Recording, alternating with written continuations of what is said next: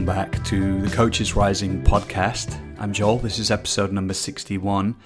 And if there was any part of me that was in denial that these are times of deep change and complexity and uncertainty, that part is no longer in denial. And I hope this finds you well in these times and well-resourced.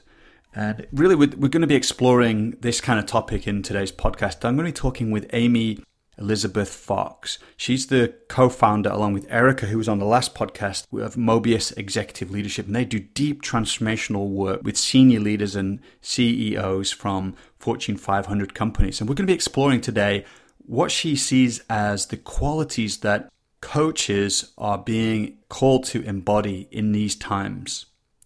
How can we be a potent transmission of transformation for our clients? It's a very rich conversation. And actually, this is a good segue to the announcement I want to make. So we are launching an online summit. It's our contribution in these times. This summit has got an extraordinary lineup of speakers. It's free, it's online, and it's going to be taking place in July. We'll be back with more specific details about dates very soon, but it's going to be all about, what kind of leadership is going to take us through the next decade, both individually and collective leadership. So Lawrence has done an amazing job of bringing together some extraordinary people. And so some of the speakers, who do we have in it? Well, we've got Thomas Hubel, Frederick Liu, Jennifer Garvey-Berger, Otto Scharmer, Mandy Blake, Dan Hamilton, Stacey Haynes, Peter Hawkins, Bayo Akomolafe, Hetty Einzig, Rick Hansen, Dan Siegel, Dave Snowden, Christiana Figueres, Bina Sharma, Locke Kelly, Terry Patton, Elizabeth Stanley Spring Cheng. Anyway, you get the idea. There's a lot of cool people in it. And for me, extraordinary times make extraordinary people. And these are extraordinary times. And within extraordinary times are the seeds of an extraordinary future. In these times, I've felt called to serve ever more deeply. How can I be a contribution? And if you feel similarly, if you feel like you want to be in community with like-minded change agents, coaches, facilitators, then come join us. There's going to be live teaching sessions, panels, interviews, all kinds of opportunities to learn and to commune and connect. So if you're inspired to join, then you can sign up for free at coachesrising.com/summit. Okay. All right. I've said enough there. Let's dive in. It's time for the podcast with Amy Elizabeth Fox. So, Amy, it's great to be with you. How's things with you right now? Wonderful to be with you also, Joel. I'm really, really looking forward to our conversation. And I'm sure my circumstance, like so many of our listeners, is turned a bit upside down right now. And it's a very, very particular kind of time. I find this COVID period, and I'm learning a lot. I would say it's a time of really fertile development internally, and I think also culturally. Is there like something in particular that stands out about what you've learned? It could be a lot of things, but personally. That's a lovely question. I mean, first of all, to say I'm in a very privileged position, and many people are being met with much more challenging circumstances than I individually am grappling with right now. So I just want to acknowledge anything I would say is already from a relative luxury perspective on the continuum of impacts people are facing. But I lead a business that does very immersive, high-touch, intimate, in-person leadership workshops. And so the virus has been very significant downturn in our business, and guiding the process of really thinking about what's essential, what really needs to be conserved and protected in this environment, about what we're doing and what we've been a stand for in the industry, and I think in the world, has been one of the primary focuses that I would say I have, Joel. But equally, I really see this as a time for inner repair and inner restoration.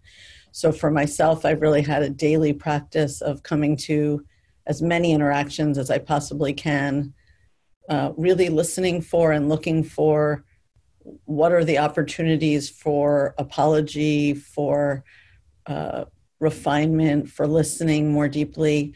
As a practitioner, I see it as a moment of really bowing down and being available to life as a mending time in a way. And I think of that institutionally, what is ours to protect, what's ours to dissolve, what's ours to let go of as we enter a very new world. And personally, I also really am reflecting on how can I use this time as one to create a more whole fabric in the pattern of relationships in the community that I've built, and how I show up as a leader, how I show up as a friend, and how I show up as a teacher. I think it's cultivated a different kind of, not just presence, but humility in me. And humility has a sweet perfume. It leaves you feeling wholer at the end of the day. Yeah. No, I echo that. Like there's something, the first time we connected, we were both grieving, I think it was earlier on in the crisis unfolding, and that kind of tenderizes me, and sort of points to the places where perhaps I'd become maybe a bit arrogant or, habituated or reified around my ideas about who I was and what the world is. And so there's this kind of tenderizing process and humility, but it actually allows for me to become more permeable and essential. Yeah, I love the notion of tenderizing because it has embedded in it the notion of becoming more tender, which I also feel. And I do think that because so much of our sort of predictable future is now shaky and much less certain, that everybody has had to let go of images of who they were and what was coming and what they had built, and what was established or taken for granted is now clearly on shakier ground. And it did come with some almost a wrenching grief for me. I hadn't known that I was so attached to the future dream of what I thought I was contributing or what I thought I was building until it became queasy. But I think there is a kind of, egoic or identity structure that leaders use to propel their contribution and their ambition and their drive. And it's very different to let go of that and then still wake up each day and think, how can I serve? That's a different quality of, it's a different source maybe of fuel and of willingness than a certain goal that you're heading for and sort of chipping away at that goal, which is perhaps how I was driving the business up until now. So it's beautiful what you said, the tenderizing. I feel that also. And I don't feel any less on fire. I just feel like the flame got purified. Well, I think we're touching in some big topics here that we're going to unpack, in a sense, like what are these times calling forth from us? And I would love just first to ask you about Mobius, this organization you've created, and perhaps you could just kind of introduce the listeners to what that is and what the work is you've been doing. Although, we've, there's been this big disruption, but what is Mobius and what is it about? Yeah, well, given your audience, Joel, I'd love to do that in two ways. I'll sort of say how I might speak about the company from a public perspective, and then I might take a step back and say how I would think about it, what I'm trying to do from a practitioner perspective. So from a public perspective, we founded Mobius as a leadership development firm in 2005.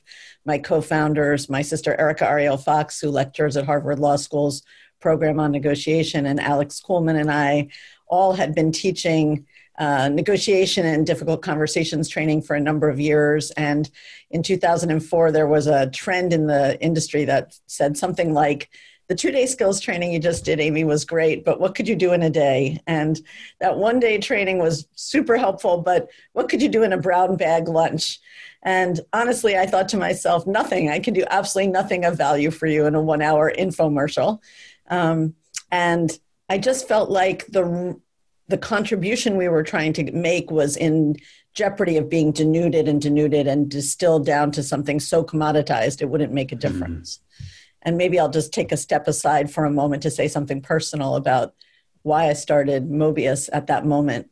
I was very, very sick in my early 20s. And in the process of dealing with my illness, I really had a wonderful chance to see how precious life is and to really feel the impulse arise in me very naturally to want to make life better and more just and more wholesome. And I felt at that moment in 2004, God didn't spare my life so that I could do something trivial.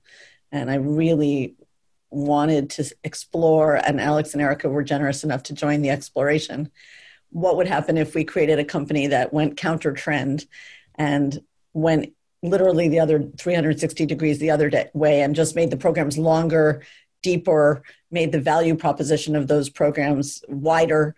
And we said, we really want to work with organizations that are eager to change, are on the cutting edge of a new paradigm, want to take their executives through a personally powerful, disruptive inner experience that will free them up from some of the long habituated mindsets, fears, habits, behaviors that get in their way, and to co-evolve an interdisciplinary approach to development, to executive development. And over the last 15 years, we've had the great privilege of working with some of the seminal thinkers in the fields of organizational development and adult development and neuroscience to bring the worlds of sort of psychology and organizational change together with more esoteric, spiritual, and mystical energetic practices, and to create a sort of a wild circus of practitioners that run the gamut from top team interventionists to theater actors and pantomime artists and painters and poets. And that tribe or global community of practice has blossomed into a global network. Ooh. We're healed together and weave our various expertise into some kind of a wild fabric of joy. Nice. I love hearing about that. And what kind of clients do you work with? Just to get a sense, Yeah, I think one of our mandates has been to try to mainstream or translate, cross-model translate from the worlds of philosophy, psychology, spirituality into the worlds of business. So our clientele have been very traditional Fortune 500 companies on the one hand, and we've also pledged ourselves to contribute to the social fabric of the world. So we give away about $2 million a year in pro bono coaching and leadership development to a wide array of organizations, from campaigns for national government to a lot of NGOs and nonprofits that we believe in and are doing amazing work on behalf of issues we all care about. So it's been wonderful to see that there's a real hunger and receptivity for depth work in the business world, one that I think has blossomed over the last 15 years and become more and more porous and receptive, if not yearning, for this kind of deeper inner work. And at the same time, to use the resources we've amassed in the private sector to bring them to bear on behalf of the common good, which is something very dear to all of our hearts. Yeah, because I want to ask you about that before. Are you finding, like you just said, that actually in the business world there is a hunger for this kind of depth, and and you mentioned combining these multidisciplinary approaches, neuroscience and poetry and spirituality and esotericism, and are you finding people are actually open to that kind of depth work? And I wonder, like, what the key is for you for that, because I'll just say, I think a lot of people listening will resonate with this. And, one of the questions we always get is like, how do you introduce people to that kind of depth work, that in a way that has them, really go into the journey? I think there are a few success factors. And I think this question that you're posing, Joel, is a question all of us will walk for the rest of our careers, which is, how do we become more and more an embodied transmission of an invitation for people to dive into who they really are? And I think some of that has to do with skillful language and using frameworks that are more familiar, less threatening, more easily adapted in business settings as the doorway or the invitation you make. So as an example, I'm much more likely to explicitly talk about adaptive leadership or change agility or working with emergence or a VUCA world as the sort of introduction to a client system of what it is we're doing, because all of the deeper work is in the service of being able to meet what we're seeing now, exactly, precisely, that leaders are on the frontier of their own ability to plan, to strategize, to know. And when you move by life from the place of being a knower and an expert and somebody who can use exclusively their intellectual capacities to contribute to somebody who's got a world that's changing so fast they can't keep up with it. And in that volatility, they're forced to realize the unpredictable nature of life. And in that vulnerability of the window, when you realize I can't rely exclusively on my mental faculties, that's an open door where that yearning starts to become a natural outcome. And I feel like this is actually the precise and exact moment when those of us who have been cultivating other inner resources, qualities of wisdom, qualities of connection, qualities of intuition, qualities of stillness, have the opportunity to start to help people along that path or that lifelong journey of development, because life has really forced everybody to realize that their intellectual problem solving and the sort of rational planning function is insufficient to meet the complexity that we find ourselves in now. Mm-hmm. So language and framing is one part of, I think, the success factor. Yeah. I think the second one is distinguishing between the hallmark version of what I'm talking about, where, for example, you might just be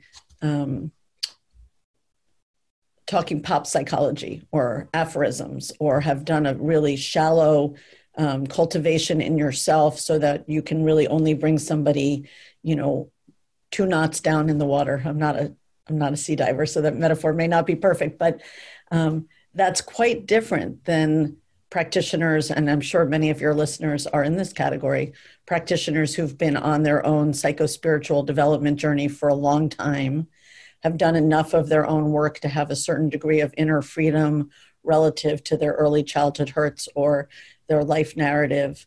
And they bring a different quality of immediacy and receptivity and listening from a very refined quiet.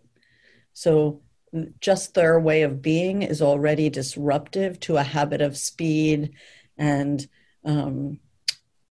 synthesizing information very quickly rather than letting the complexity and nuance unfold itself. So I think the second success factor is having committed to the practitioner pathway of lifelong learning that then has you show up as somebody who's different enough to spark a quality of curiosity or a quality of disarmament, just because you are not so different that you're scary, but you're different enough that you present a different possibility. So I think that's a second success factor. And perhaps the third one is joy. I just think our organizations are built on so many premises that are anti-life. Most organizations are pushing autonomy versus interdependence and community. They're pushing a kind of guardedness or armament versus a certain kind of intimacy and authenticity. They have people feeling like they're supposed to have it all together and always be in the driver's seat versus needing each other's inputs and ideas and really constantly knowing you don't know. So that curiosity rather than certainty is a much more Quicksilver mental model. Anyway, this sort of anti-embodiment, anti-intimacy, anti-emotion world, I think, has caused people to have significant strategies for addiction and numbing, because naturally we have emotions. Naturally, we do need each other. Naturally, we live in a body. So in order to operate as the sort of mechanistic way of organizational life has been, everybody has strategies for down regulating their emotional experience, disconnecting from self-contact, dissociating from their body. And all of that strips you not just of negative emotions and needs, but also life force and vitality and capacity for reverence and rapture. So I am very, very much believing that part of the way we help business to evolve is to come in with a less bridled quality of joy and aliveness that is itself an infectious capacity. Well, I think you just like so eloquently articulated for me this kind of emerging or this wave of like, how do we lead? Who can we be? How can we collaborate? It's like coming through, and that's one of the things right now in this podcast at Coaches Rising. We're trying to, articulate like what kind of leadership, what kind of ways of being and ways of collaborating are needed in these coming times, in this coming decade, even, not just in the short term with COVID, but I think this next decade will be a decade of disruption. So, yeah, just to name some like that quality of like refinement of perceptive faculties, like that transformational way of being that a coach can hold, as like there is a transmission of a transformational potential that can open up for the client. And let's continue that conversation, because I think it fits for me of like why I always felt in the early years a bit secretive about my spiritual practice, except I just knew that it was like the core, like, and I include in that like my developmental practice, my shadow work, my body work, like all intertwined. But it seems now like with this uncertainty and, the VUCA world that we live in, it's like, it's just become, it's obvious to everybody that this stillness and spaciousness and perceptivity and attunement are qualities that we need as a species. But could you say a bit about that for you? Like what comes up there and what you see as being the qualities we need? Yeah, I mean, that's such an intricate question that you asked. Let me see if I can answer it as a couple of different threads, Joel. So first of all, I just resonate enormously with what you're saying about the qualities that leaders will need to have in the coming decade. And just to reiterate some of, or reinforce some of what you said, I think the first is a cultivation of spaciousness and stillness. And it seems pretty clear that we want to be able to access intelligence wider than our own. And that stillness is both space and vast intelligence being made available. Because when I listen and I can disidentify with all of the inputs and stimulation and structures of the current reality, I become more available to download what is not yet born or to access the field of wider possibilities. I've learned a lot of this from my mystical study with my teacher, Thomas Hubel, over the last 5 years. But I've had the immediate experience of getting access to information that was non-local information out of that stillness. So it's not just that stillness or spaciousness or a mindfulness practice helps us to calm down and host more of our felt experience, although that in and of itself is useful, helping people to metabolize the emotional resonance of the day or deal with the anxiety and uncertainty they might be feeling. But it's that the spaciousness itself is a gateway to a vast belt of higher knowledge. So I think the notion that you can't lead the future or build an innovative, full creative possibility for your future or of the organization without accessing something wider than your own perspective or your own immediate viewpoint I think that's going to become more and more clear. So let's say stillness practices are one important lever. Go ahead. Can I ask you, because I think there's, before we move on, there's some things in there, like you said, like non-local information and, the sense of the future, perhaps, these are my words, but like emerging future, like, could you like walk us in, that, what is it like when you're tuning to that? Like, accessing it. Yeah. I mean, in the case of the non-local intelligence, and just to make it very accessible to people, it could be as simple as being a group facilitator and having one part of your attention on that stillness, and the stillness directs your interventions of where you put your attention. And that quiet capacity actually has a wider observation field than my own sight.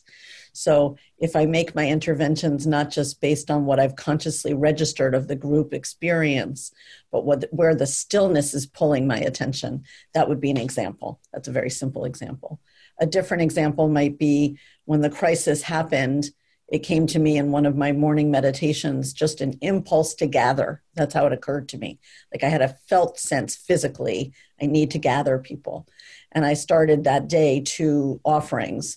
One, a free weekly webinar with Mobius senior experts presenting information I thought would be of value to people on adaptive leadership and leading in complexity and embodied leadership and somatic practices.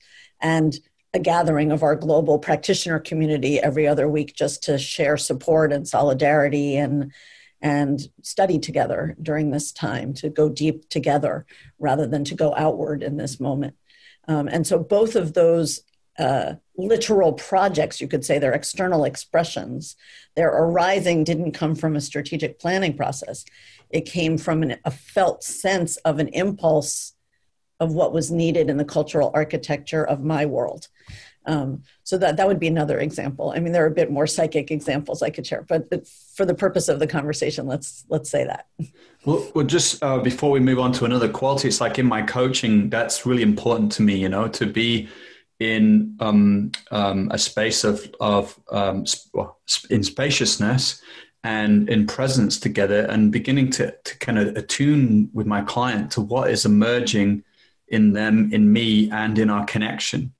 And, like to that impulse, like there's a creative impulse that's coming into being. And that if I'm in that strategic mind, of problem solving perhaps, or trying to get somewhere, or, actually I'm coming from a sense of lack, like there's something where there's a place where we should be, where we're not now. And when we're in that place, then we're in the right place. Those things can kind of dampen down on that kind of refined, emergent kind of information that kind of pours forth into experience and actually begins to crystallize into form. Like I always thought that, I always was like, okay, I'm going to develop practices and have a theory of change and then take my client there. But these days it's more like the client emerges out of the moment, and that begins to crystallize, like you're saying, into these projects. Yeah, there are also many strands in what you just said, but I want to capture a couple of them. One, that you move from a sort of distracted mode, but also a mode that's driving somewhere, into a following mode where you're really trusting that the client's highest intelligence, you're relating to their highest possibility and letting that guide the conversation. That's an inductive way of working. It's not just a quality of presence. It's also, I am literally calling in or presencing and inducting their highest possibility. And then if you really trust that your presence and your attunement is capable of creating a field intelligence between you, and that field intelligence then becomes a container in which more of who they are inspirationally can download. That's a very, very different way of working than driving a theory of change on top of what they're saying and trying to make sense of it through the lens of your model, whatever it might be. So I love what you said. You also did something intuitively, I'm not sure you were consciously doing, but I'll just name it. You created a kind of morphic field between us when you were speaking. So it's not just that I'm bringing my presence, I'm also really widening an embrace, an energetic embrace to receive you. And then you start to occur energetically in me, somatically, psychically, emotionally. And then the information transfer is way more than just what you're saying or what you're sharing explicitly. The information transfer is also becomes a kind of porous field between us. You feel me feeling you, and that has a restorative impact. And I feel your felt sense, and that has informational guidance for me as your coach, as your facilitator, as somebody who's accompanying you. And there was a third thing that I just wanted to add to the mix, which is pace. I think one of the ways to create that kind of presence is to cultivate not just stillness, but slowness and patience. And that when I can disrupt somebody's habit of moving faster than their own natural rhythm, which most of us are guilty of at least some of the time in modern life, and I can be a platform for slowing down, several things happen. The foreground and background of our attention starts to be more capable of noticing nuance and subtlety. That's number one. Number two, I'm more likely as a coach or a facilitator to notice your unconscious when it sends up little cues of disturbance. So if I pay attention, this is a practice Thomas has taught me, if I pay attention to the anomalies of your communication, or the little aside humorous comments that you make, or the little somatic signals that you send, and I slow us down to put those in stark relief, as if that communication landed in me and mattered, you start to have a bridge to your own unconscious process that is a pot of gold. I think that's exquisite. I'm deeply touched by that. And I just want to savor that. I can feel perhaps this is one of those moments where I can also feel the impulse in me to clarify that what you just spoke about. I'm gonna do that. I'm gonna go with that, and welcome being touched. Yeah, and before we move from being touched, I just want to say that the thing we're talking about has a luminous essence. Like it's real presence, it's real contact, it's real love. And the reason it touches you is that is, it's like they say, love is stronger than death. That teaching is right. There is nothing that isn't penetrable, no hurt that anyone has ever experienced that can't be touched by a quality of love. Yeah. And I'm just tracking my experience. And so as you shared what you shared and as what you share now, like I noticed a moment ago, it was like, I could feel where I couldn't be in coherence, like I wanted to move on quickly because what I was feeling felt too much. Just slightly, but it created a little bit of like automaticity and so I was just tracking that and settling. Yeah, but this is exactly the edge of our current human competency. We've become so used to bite-sized emotional contact and truncated closeness.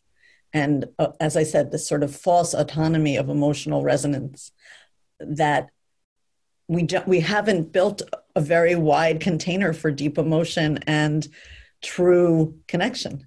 And it flusters all of us because it's so unusual and it's so powerful. It just really matters.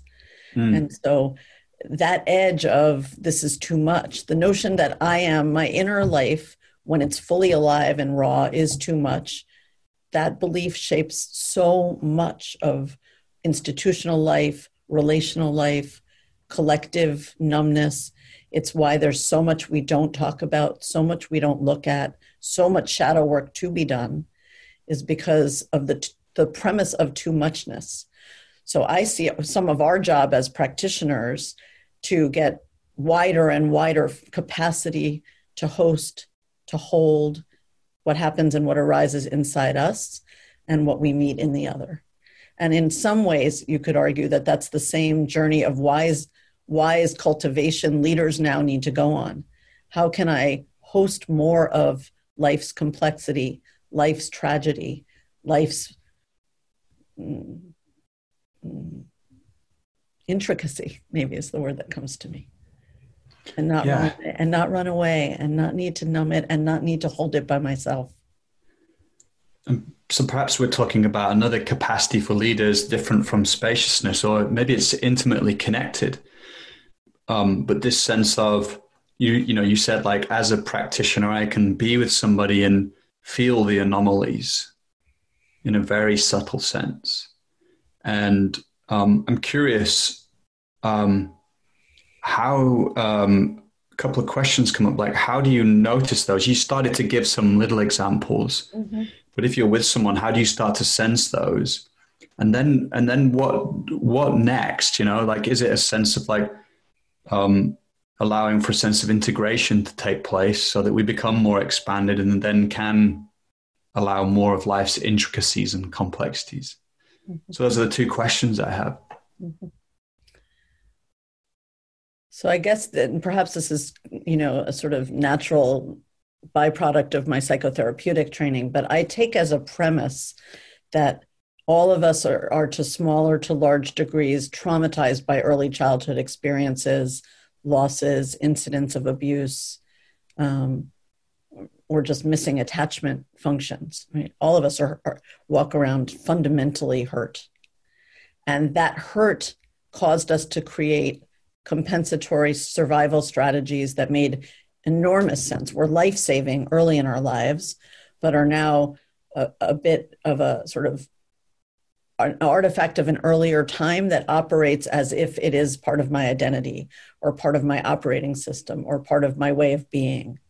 And as a practitioner, if I meet you with open arms and a total investment in investigating what those are, those habits of mind, those habits of relatedness, those habits of self-relationship. And I pay as close attention as I can to all the places your psyche will signal to me how you're contracting your own way of being. And I call your attention to them. They self-repair. It's like putting an evolutionary love stamp or shining a golden light on something that's hurt and shaky, and giving it enough holding to self-restore. So I don't think you have to do very much other than notice, name, and then hold in great compassion together what's becoming revealed. And it's my duty to not collude in those habits as a practitioner, because then I just reinforce or rigidify that that's required. But I don't even necessarily have to know the story of why that happened. All I have to do is slow down long enough to have us both look. Yeah. And I think a couple of big things that come up for me, like one is, in coaching for sure, I see this emergence now of like non-goal oriented coaching, which is actually, it's a kind of coaching that allows for this emergence, this clarity, these what was unconscious to become conscious, that it allows for that to happen. But at the same time, it's just loving what is, we're not trying to get anywhere. So by being here right now, and welcoming our experience, it reveals its depths to us.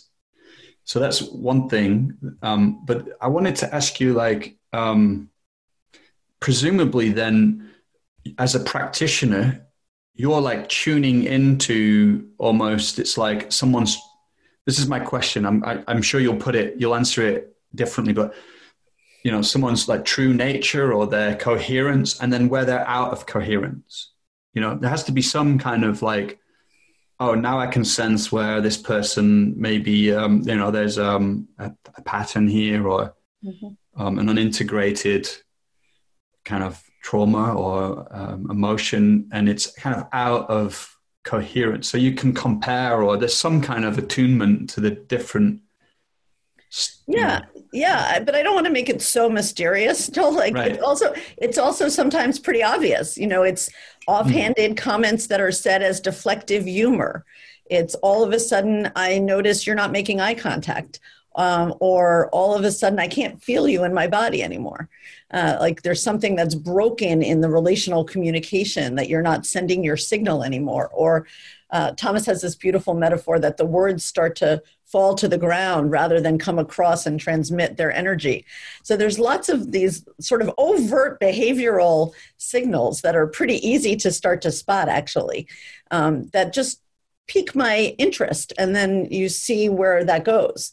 And sometimes I will literally explicitly name. I noticed that as you said that, you broke eye contact, and I wonder, could we just stop for a moment and see what might be going on? It could be as simple as naming what I see, or I might just notice it and start to see, is there, as they continue to speak, can I track a constellation of thoughts that seem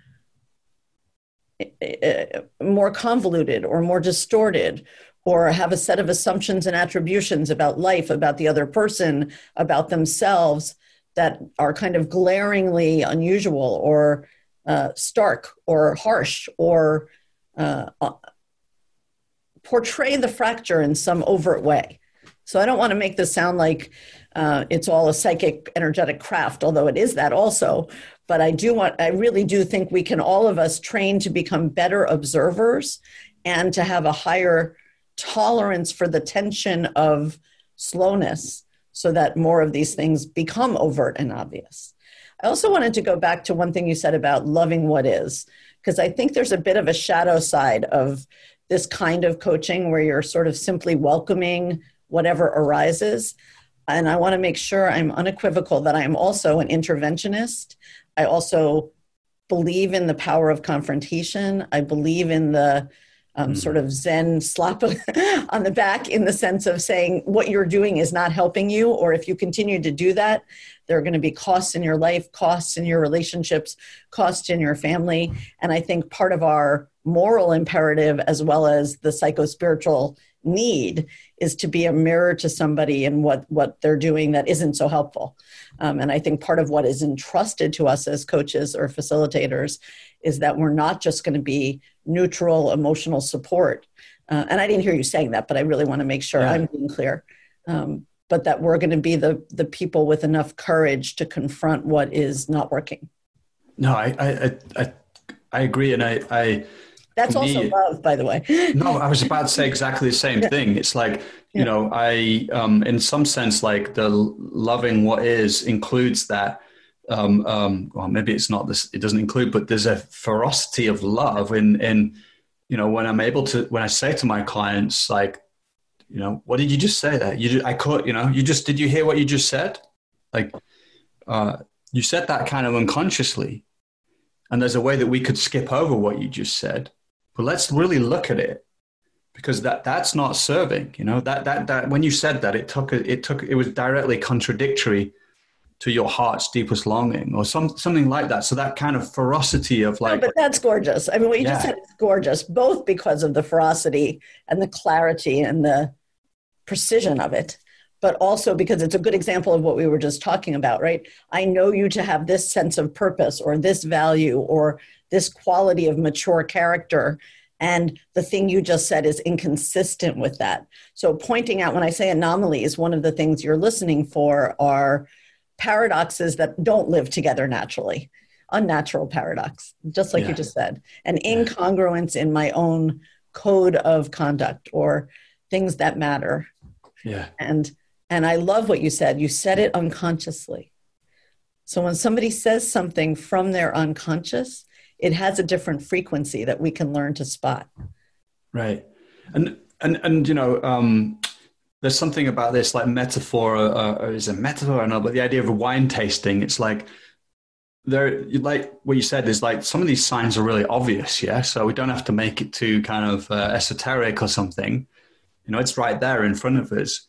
And we can become connoisseurs of, you know, the subtlety, so that as we slow down, as we move into that kind of spaciousness and that that pacing where, we can also really like tune into like on the subtle level when there are those inconsistencies as well. So like a wine taster, over time develops these, distinctions and capacities to sense all the aftertastes and bouquets like that weren't there in the first place.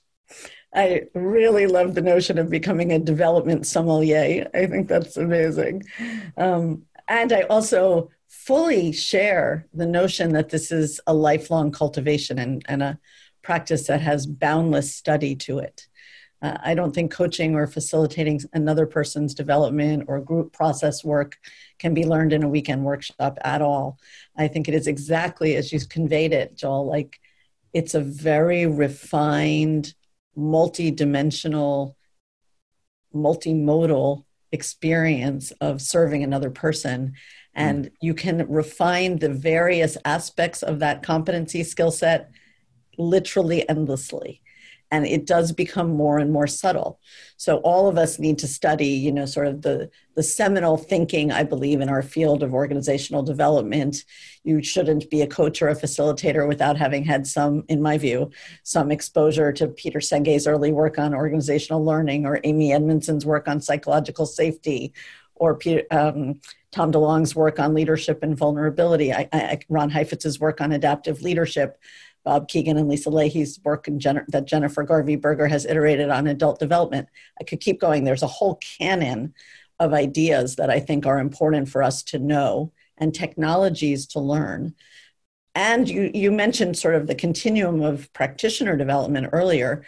I think our own inner work, in our own psychological work, our shadow work, our body work, all, our devotional practices, our stillness practices, all the ways we mature ourselves are as important. Our inner work and our own devotional path is as important as all of that technique, technology, and thought leadership.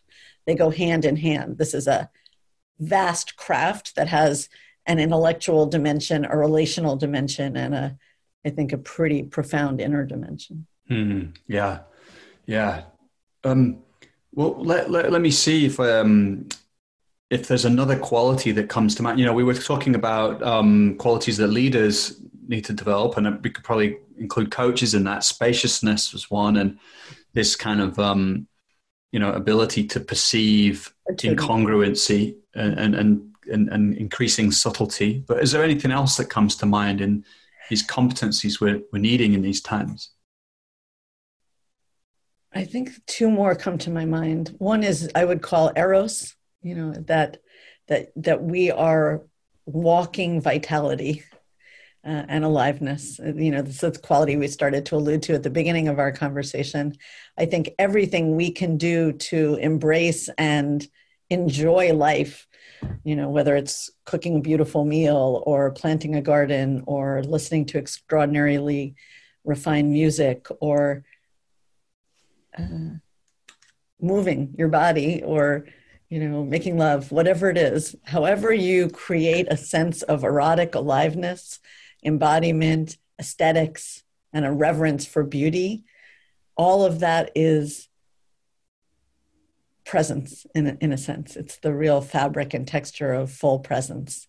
And I think it can literally be a source of inspiration, ending a coaching conversation with a poem and some journaling as a way to use the lyricism of language to elevate the conversation or open an important question for a client. It could be that literal, or it could just be the amount of well-nurtured inner soil you're bringing as a resource to your conversation. But I think eros and wildness, just being engaged with and involved with the mystery of life and the mysterium, those glistening qualities of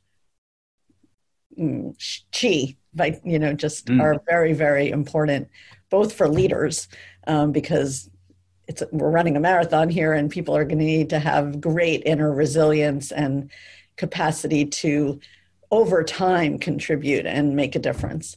But as practitioners, it's even more important because I think we're part of the manna from heaven that can help leaders to keep going. And if we come with a full palette of experience and taste of that beauty, I think we then can widen the lens of their own self-nourishment and their own way of relating to life, which too often gets very narrow and very tight, very functional. Yeah. It seems like that eros is like this, what I want to say about that, like this, almost this expression of like, as we open a spaciousness and that it like it can kind of bleed through. It has a channel that it can be more fully expressed, as something larger coming through our unique, kind of self, Joel, and that there's a kind of transmission that can take place, like that perhaps as we've moved through this like Cartesian dualistic Enlightenment era of scientific rationalism, which has brought so much to the world, but it's kind of like, as you alluded to at the beginning, it's like deadened us in some way. We've become numbed and addicted, and therefore like we're materialists. We're consuming so much, perhaps because we're disconnected from this eros, this erotic energy that is inherently fulfilling. It's inherently good and true and beautiful. And so when we are this and we're expressing it, we need less, like we're coming from that sense of fullness, and that can be a flavor of our leadership in the world. Like that's exquisite. That's what it touches in me. Yeah. Yeah, that's exactly what I was saying. And I love the link you made, which maybe it also is worth being explicit about, the link between beauty and aesthetics and all the ways people creatively express their own connection to divine realms through material artistic expression, or life expresses it on the planet through its wild diversity of beauty. It is also a spiritual quality that we've sort of cut off through our Cartesian emphasis on logical thought. And it's a dimension of life that is meant to be fuel for our journey. There's just no question. And so, yes to everything you said. Well, again, I'm curious what you think about this, but it's almost like we're being invited to access different modes of knowing and being in these times, other than you said at the beginning, like not just being in our intellectual minds, but I never want to just denigrate the intellect. But it's integrating it and including within these modes of knowing, like the poetic mind, and the erotic mind, and intuition and inspiration, actually not as just things, but as modes of intelligence that can guide us. Precisely. And this is the sad part of how we've also denigrated the intellect. We've relegated the intellect to logical, rational thinking. But actually we have all of these innate intelligences, including the synthetic capacity to make meaning and to bring divergent ideas together and to imagine a world that never has presented itself yet into being. It is through all of the diversity of intelligences that we have hardwired into us and leave dormant for too long. And I think the practitioner path is to pursue all of those intelligences to excellence, and then to reintroduce them back into the fabric of life by cultivating them in the executives we have the privilege to work with, or the clients that we touch. And so I absolutely agree with you. It's as if we're speaking in black and white, and we need to be speaking in, incredible color and vibrant color. And so we as artists, in that sense, our responsibility is to keep, diversifying our palette of color possibilities. I should have 42 kinds of blue on my palette. And then when I meet you and you only have one, think about the possibility we become together. Yeah. Mm. So I like that idea, artistry, so it speaks almost as like an archetype of like we're practitioners and we're multidisciplinary, we're artists. And so we're creating and exploring and opening. Does that speak to you as something that we have to, as practitioners do? That's what you're just saying. Yeah. It resonates with me really deeply, Joel. And I really do think of us as healers, as artists, as physicians in the sort of classic sense of it, teachers, community members, co-citizens. Like, we have lots and lots of responsibilities once we are on a journey of development, to participate in archetypal ways that are helping to shape healthier cultural architecture. I don't believe that intervening at an individual or team level, we should ever imagine that caps it at what we can see. That person becomes a spark into the system, and that whatever potential you unlock then becomes potentially unlocked in everybody they touch and everybody they come in contact with. So I think of individual development, like we're talking about, as very much an artistic practice, a very, very holy practice, and something that has the possibility to remake the world. It's quite significant. I wanted to add one more quality, if I could, to our stillness, attunement, eros, cartography. So the fourth one I would add is, I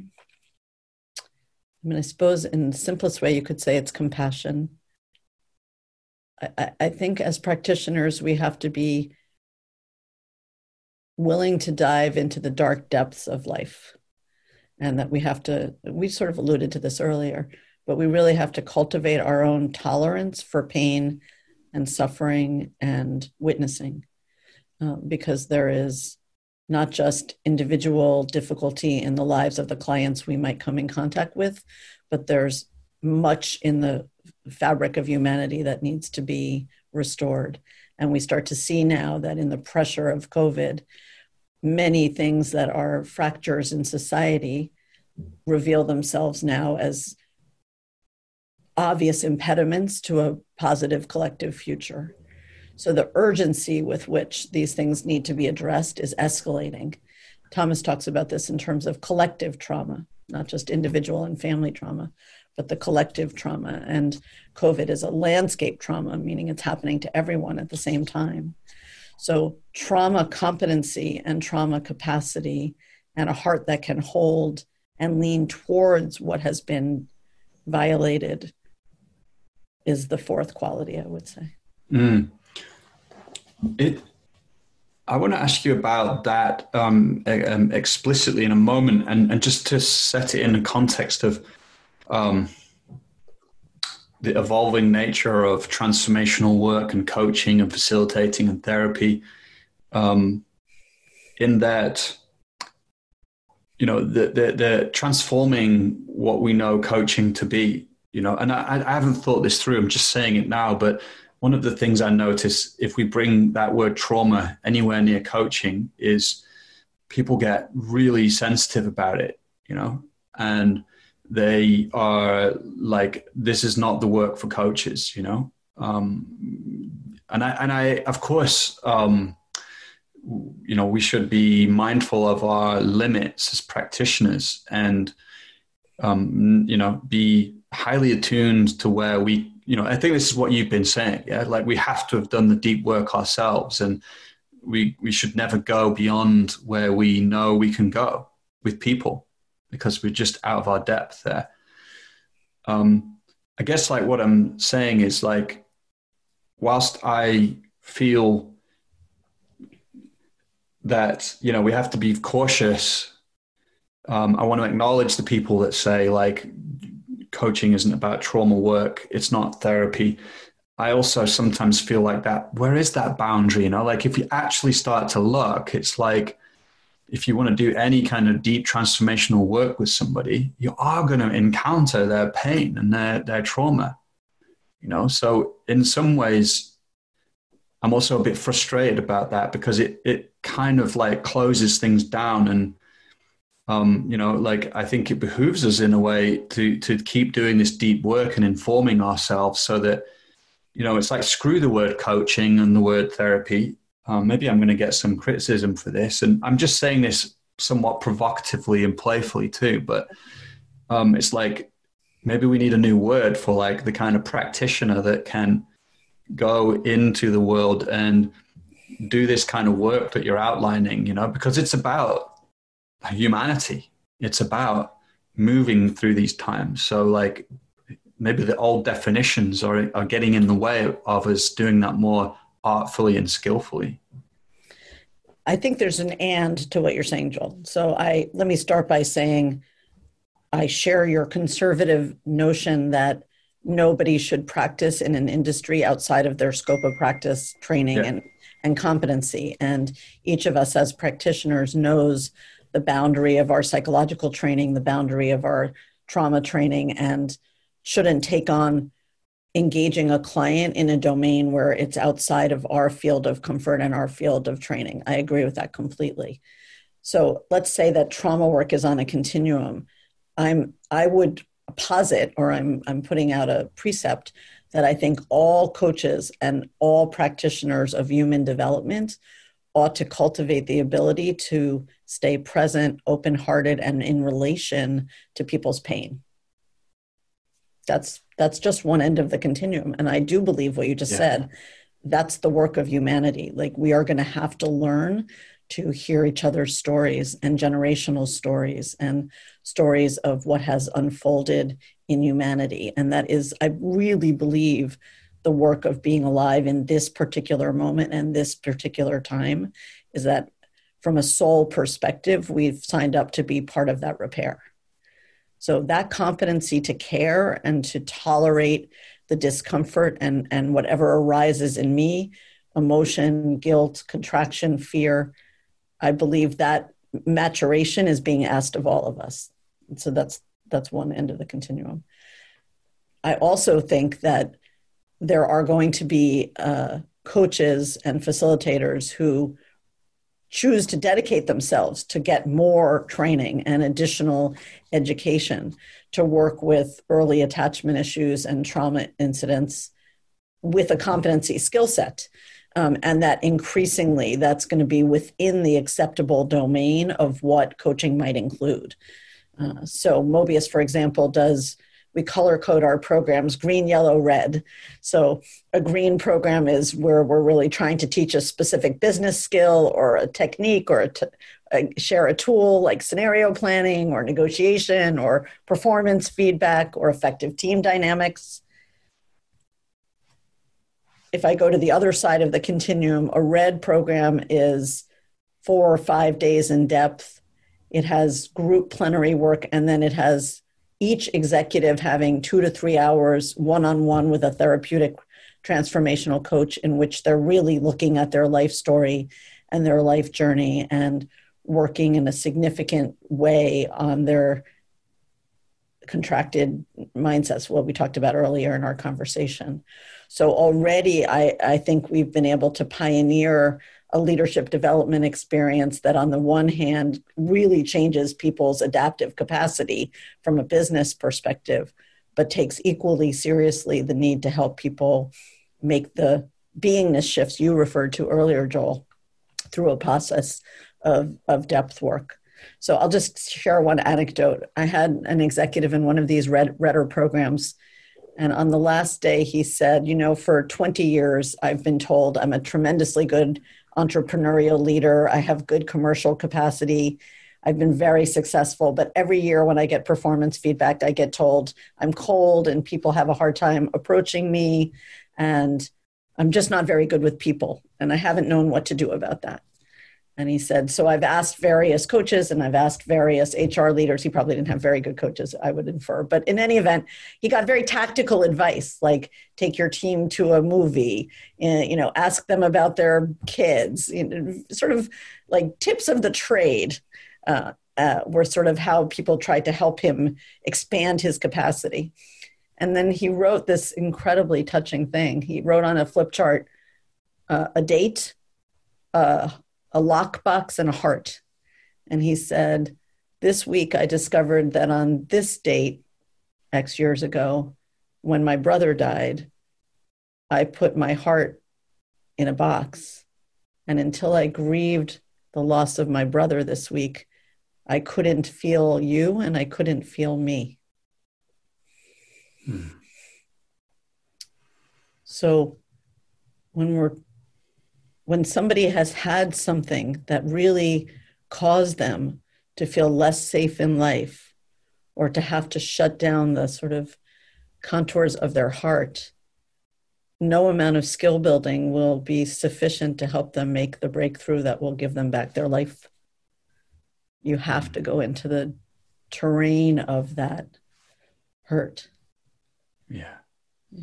Yeah. I found the same thing, the work I do with people. It's like for that deep transformation to occur, you have to look at these things. Yeah. It's like a core part of what's playing out. Yeah. And I would say even for me, in the work of, like you mentioned the word soul, and we've talked about eros and this sense of something coming through us. And I feel like soul is a good word to encapsulate a kind of, leadership that could be emerging in the world. Where like one is, I don't know if I would use the word transcended, but they've become free from their personality's conditioning. They've not rejected it, but they're open to allow what wants to come through them uniquely into the world. And it has this aliveness and eros imbued within it. But that work, it's like it involves meeting like your core wounds, like those places that, where that pain, that deep pain is located, where there was just this hurt and then a compensation for that hurt. And actually that is the very doorway into that kind of soul expression. It's not something to be gotten rid of or, the problem, but it's like, if it's met with love, it unfolds and reveals its secrets. And I think that is what the alchemists were telling us, that in the wound is also your core strengths, your most essential life path and purpose is tied to those early wounds, and the excavation and the integration of those hurts will enable you to then bring your full gifts into life. I fully believe that. Mm. This has been an exquisite conversation for me. I feel very grateful in this moment because, talk about eros and alchemy. It's like this has been an alchemical conversation. Like I can feel what it stirs within me, within my soul, and I'm wishing, I'm hoping, I'm imagining it will do the same for the people listening in right, at home right now, whether they're, in their kitchen, whether they're in their car driving to work or walking through the forest, that actually these conversations can be part of what is emerging in the world right now, as we come together. I'm really touched by that, Joel. I hope that's true. And I would welcome people to, write to us if they have questions or comments or contributions to this dialogue, because I do think it's the opening of soul into the world of business is one of the most important thresholds we're all standing on. And I'm sure all of us listening have something important to contribute to that unlock. And I'm very touched to have had this time with you. I wonder, I hope it's okay, but I also would just love to let people know that the free seminars we've been offering since the COVID crisis started are open sourced, available on our website in the Mobius Cares section, along with other COVID resources, including a dialogue between my teacher, Thomas Hubel, and Mobius senior expert, Otto Scharmer, who many of you may know. So please, if it's of use to you or your families or your communities, find what you might need on Mobius Cares. That would be wonderful. Yeah, definitely. And I'm going to make sure we're going to link to that in the email that this podcast goes out in. Oh, wonderful. We'll link directly to that as well. And yeah, I'm glad you mentioned that as a resource. I think I see islands of practitioners coming together, islands of sanity, as Margaret Wheatley calls it, but like, coming together and that being essential in these times too.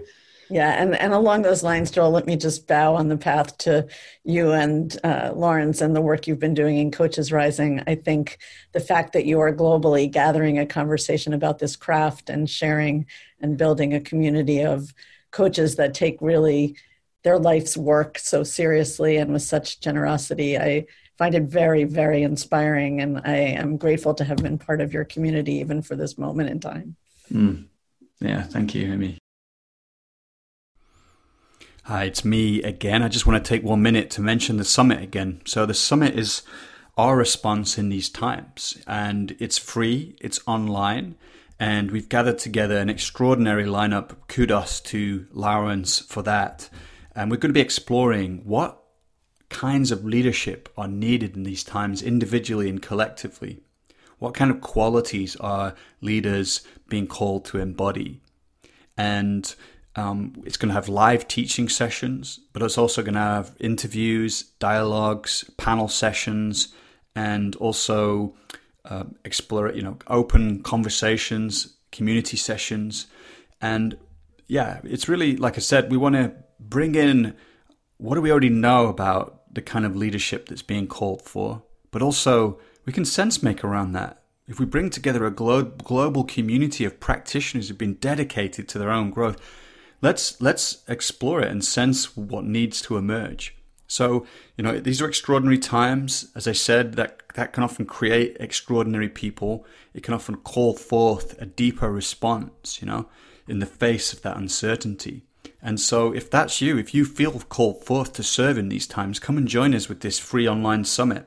Like I said, I named some of the people, but we've got Spring Cheng joining us, Dan Seal, Rick Hansen, Jennifer Garvey Berger, Mandy Blake, Thomas Hubel, Frederick Laloux, Otto Sharma, Bayo Akomolafe, Peter Hawkins, Stacey Haynes, Diane Hamilton, Locke Kelly, Terry Patton, Elizabeth Stanley, Bina Sharma, and more people are joining us. So you can sign up for that, access it for free at coachesrising.com/summit. This is going to be a live event, and the dates are getting formalized, but it's taking place in July. We'll be coming with more details around that very soon. All right, take care. See you again. Be well.